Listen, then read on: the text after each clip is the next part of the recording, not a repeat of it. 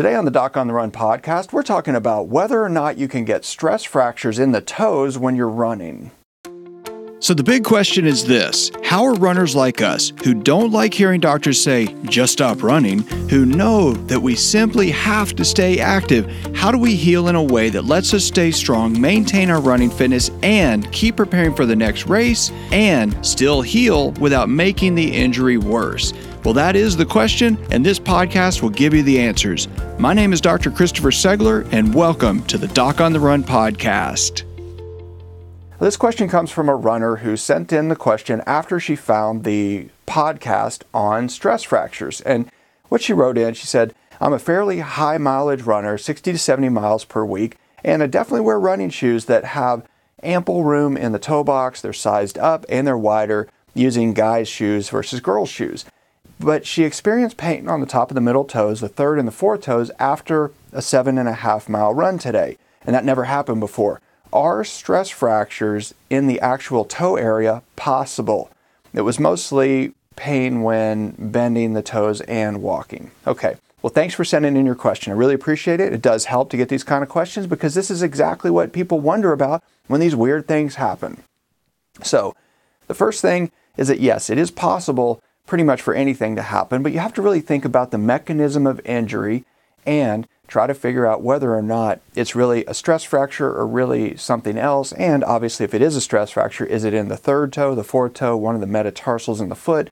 What is it actually that's causing the problem? So this is a great question. So obviously, this never happened before. So when you get a stress fracture, what is that? Well, it's too much stress applied to a specific bone that causes inflammation within the bone.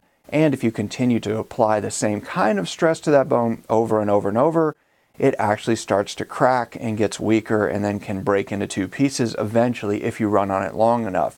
But initially, it's usually just inflammation in and around the bone that's causing the discomfort. It's because of all the extra fluid in there taking up space, and that causes discomfort. That's what you notice. So if you think about it, when you run, the toes are pretty flexible, right? They move a lot, and they move out of the way when you push on them. The metatarsal bones that are in the ball of the foot, where you're landing and you're pushing off with the ball of the foot. So there's a whole lot more stress in the foot itself than there is on the toes.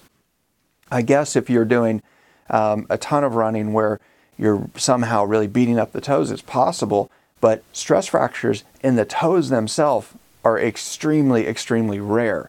It doesn't really happen very much. Stress fractures in the metatarsal bones, the bones in the ball of the foot where the toes connect to the foot, that's extremely common. So, as I heard in medical school one time, if you're in Texas and you hear hoofbeats, you shouldn't start looking for zebras. So first of all, when it's in the ball of the foot, the pain is on the top of the foot or in the ball of the foot, it's probably from a problem that's located right there, like a plantar plate sprain, capsulitis, or a stress fracture. However, the thing that often confuses people, and the reason this really does kind of lend people to think that there's a problem in the toes, is that you get pain, bruising, or swelling in the toes themselves.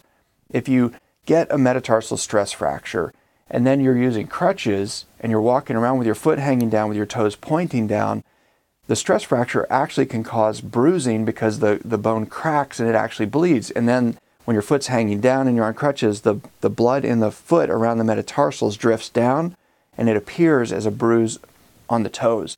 And so I've had lots of patients who will say, my foot really hurts, but I think I broke my toes. And they will literally tell me initially, I think I broke my toes. I say, well, did you kick anything? Did you trip over anything? Did somebody stomp on your toes? Well, if the answer is no, then how did you break your toes? And they say, well, I didn't do any of that, but I was doing a long run and it started hurting in the ball of the foot, but, it was like doing a 20-mile run or something. And then I still had to run 5 miles the rest of the way back to the car to get done. And that's why I think I have broken toes now. I was running a long way. Maybe it's stress fractures in the toes, but they have pain in the foot, but the bruising is in the toes. And you think, obviously, where the bruise is, that's where the problem is. And that's the same case with the runner that sent in this question. She has pain in the toes, but it's really from bending, flexing the toes, and when walking. So it happened with a 7.5 mile run. So somebody who runs 60, 70 miles a week, 7.5 miles is not a really long run at all. But it's not necessarily that run, because if you're ramping up your mileage, if you're in your progression and you're doing a hard week, maybe the 7.5 mile one was a really fast run. So fast runs apply more stress than easy long runs. Easy long runs, it's a lot of stress if you really beat up your feet running in the same way, like on the same side of the street, without varying your routine at all. They can apply a lot of stress. But I think most runners who get injured either do it because they do a hard run right after a long run where they're still kind of recovering. There's still a lot of tissue damage that has to heal, and they haven't yet fully recovered from that. And then they go do a really hard, fast run that may be something like 7.5 miles. But when the pain is in the ball of the foot, it's not necessarily in the toes. And so a wide toe box can help. But also, if you're a woman and you buy men's shoes, which many people do, the heel is much wider in men's shoes than it is in women's shoes. And most women have a much more narrow heel than men. And so when you run in men's shoes, your foot can move around quite a bit just because the heel is too loose, basically. But if your forefoot is wider and you feel like you need that space, you don't really have many other options. Now, the other problem is that, she says that she has the pain in the toes. So as soon as I hear somebody say that they have pain in the toes, well, first of all, if you have a stress fracture in the toes and you squeeze the bones in the toes, simply like that, and it doesn't hurt, you probably don't have a problem with the toes. They can be swollen a little bit, and then it will hurt if you squeeze them. But if you move it and it doesn't hurt, and you squeeze each bone and all of the bones feel basically about the same in terms of tenderness, that's probably because there's swelling in the toes and not because there's an actual stress fracture in the toes. But if you then try to test the toes to apply strain to the plantar plate or the joint capsule on the bottom of the foot, and that hurts, then you probably actually have a plantar plate sprain and not a stress fracture at all. So this is what we teach in the ball of foot pain course, is that, you can tell the difference between a metatarsal stress fracture and a plantar plate sprain, and the whole course goes through exactly what I do to diagnose and treat those things and how you can tell yourself what the difference is between those things.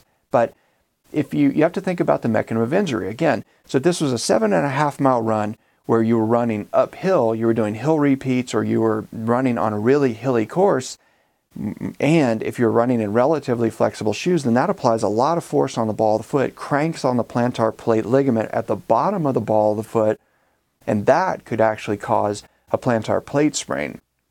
If you were running and you had some steps on it, well, that also can cause a plantar plate sprain because you land on the edge of a step and it actually bruises or injures the plantar plate ligament at the bottom of the joints where the toes connect to the foot at the ball of the foot. All of those things can cause an injury to the plantar plate. If you're running and you step on one of the reflectors on the road, that can cause a plantar plate sprain. If your shoes are flexible and you're changing direction, that can cause a plantar plate sprain as well. So if you're running and you have to zigzag to avoid a dog or a car or something like that, well, that sudden change in direction, the sort of twisting off of the plantar plate, can cause a small injury to the plantar plate. And that's one of the things that I see most commonly misdiagnosed or presumed to be a metatarsal stress fracture. But you have to figure out what the problem is, and many times just hearing like what the actual 7.5 mile run really looked like whether or not it was lots of hills, what shoes exactly you were using, what your speed was like, whether or not you were changing direction. All of those things can help you figure it out. If you're running on the beach and it's really sandy and your feet are skating, that's more likely to cause a plantar plate sprain than a metatarsal stress fracture. But you have to figure out what the problem is, you have to figure out what the solution is, and then you can get back to running.